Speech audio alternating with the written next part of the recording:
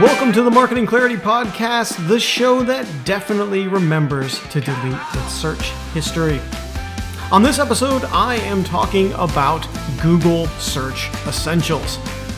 What is it, and what you need to know for your business website?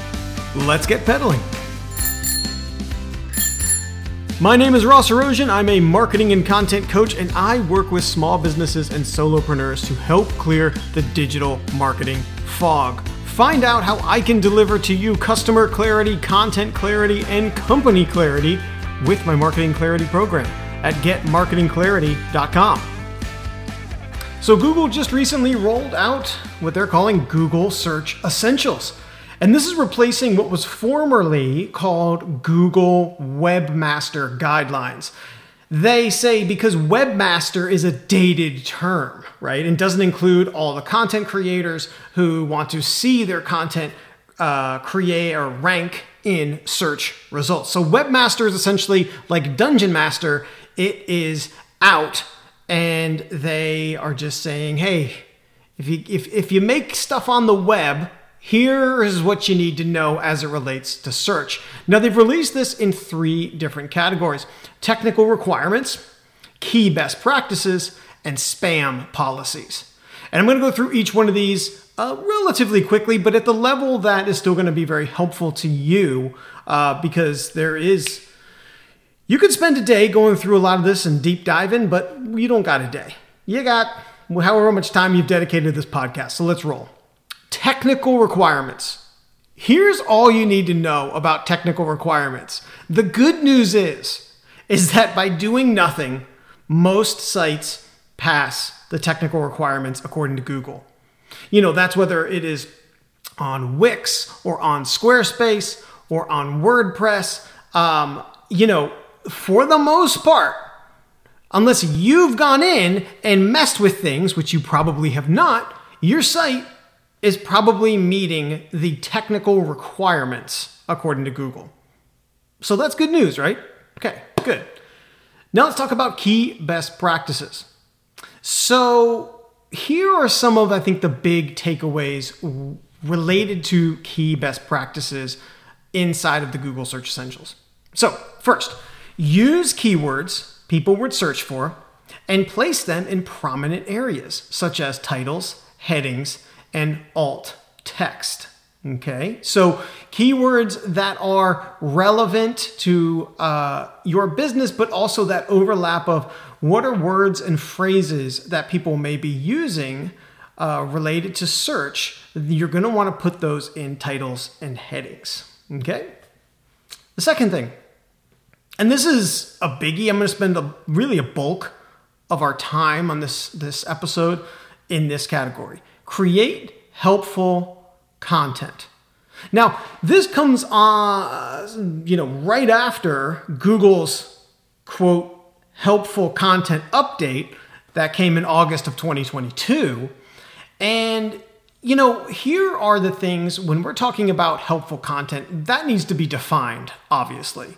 So let's talk about all the pieces, the parts that can kind of make up helpful content. So the first thing is you're going to want to write for people and not for Google. A very common mistake people make, and also this is kind of one of the holdovers, if you will, from people who do SEO and they're still clutching to the old ways, right? I'm using air quotes there, right? Is that they're writing specifically for Google and they're not writing for people. And Google's smarter than that now, okay? So you have to ask yourself, is this designed to attract people from search engines rather than being made for actual human beings? That's important, right? Write for people, not for Google. So part of that comes with how mechanized, if you will, it is, how voicey it is. If you read it, and you're like, this kind of seems clunky or doesn't really flow, or this isn't kind of how I would, if I was explaining it in person, this is not how I explain it, then tweak it, okay? Are you adding value? Okay. Adding value is the key component of search. And Google understands that in a number of different ways. How much bounce rate. If people land on your page and they don't find it helpful and they go back, that means maybe that wasn't particularly helpful. How long they spend on your page, right? Do they click other links on your site? These are all signals that relate to value.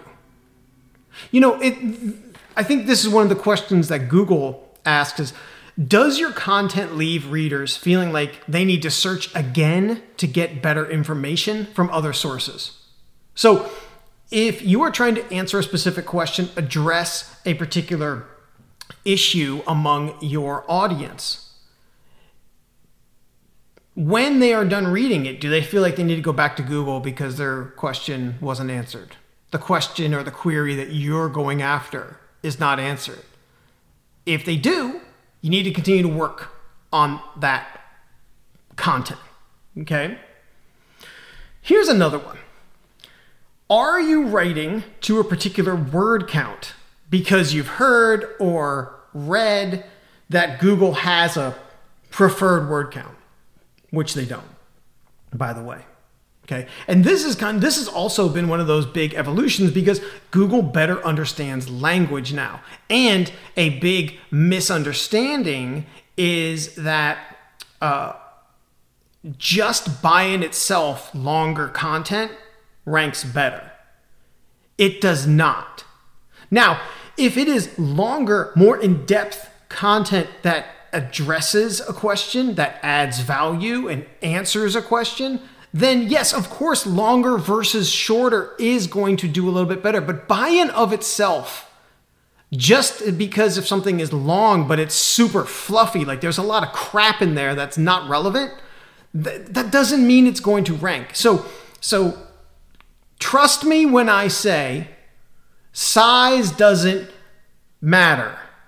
That's what I've been told by people, but by Google, not by people, definitely not that, but by Google has told me that. And they have come out and said that. So it's about answering the question, providing as much useful information as possible. And if you can do that and it's only 2 paragraphs, okay, that's better than 2 paragraphs of actual substance and then 6 paragraphs of fluffy crap you don't need.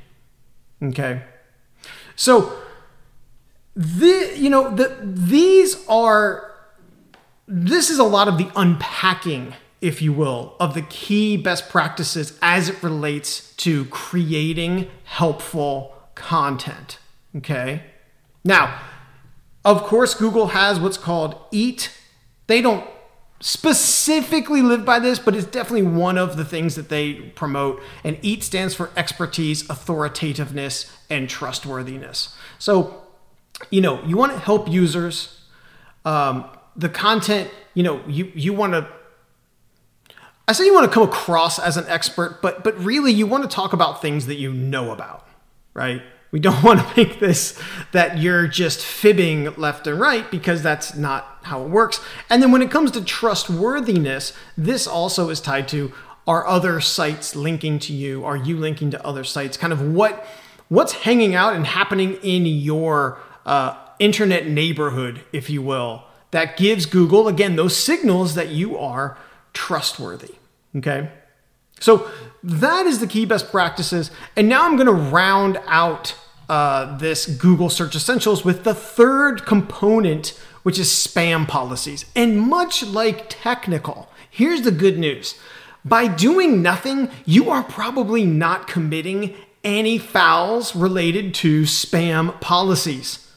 So here are some things that they list, and you probably don't even know what the hell they mean. Cloaking, doorways, keyword stuffing. You might know that one. That's where you're just jamming in a certain keyword in there and it doesn't even make sense. Like, let's say I wanted to rank for marketing agency, and I think Tricycle Creative is the best marketing agency among all the marketing agencies in the United States. And as a marketing agency, they really provide a lot of great services that other marketing agents, oh my God, no one talks like that. That is ridiculous. That is keyword stuffing. Sneaky redirects. Again, you probably don't know what that is, and you're probably not even doing it. Scam and fraud. Okay, now here's the thing. If you're listening to this, you would know if you're scamming and frauding people, so knock it off. Knock it off. You're ruining the internet for everyone. But again, you're probably not scamming and frauding.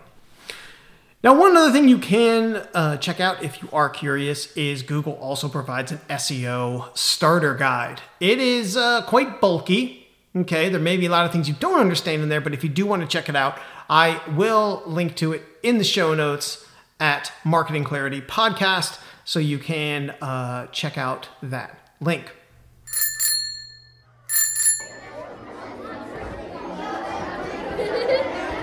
Gather round, everyone. Gather round. Gather round. Quiet. Shh. Shh. Max, put down the scissors. Thank you very much. Let's talk. What did we learn on this episode? Okay. First, fresh, constant content is critical to improving your SEO. And that is through a blog. So if you don't have a blog, you need one, right? But of course, just starting a blog isn't enough. You need to have what? Well, useful content. So the second thing we learned, you need strategic content that answers questions and is relevant to your audience. Right? Just creating a blog full of content that's not relevant to your business or to your audience or to your customers, that's not the way to move the needle on SEO. And the other thing we learned today is that technically, or on the technical side, maybe I should better word that, you probably aren't doing anything wrong, but you could be doing more. And that's where hiring a SEO specialist like myself or someone else, but I do SEO and I'm here and you're listening to me. So, like me. And also if you're struggling with creating your content, well, again, that's why I'm sitting in this chair. I can help you. That is where my Marketing Clarity program comes in. And you can learn all about that, about how I help you get customer clarity, about how I help you get company clarity, and finally, how I help you get content clarity. All that by going to getmarketingclarity.com.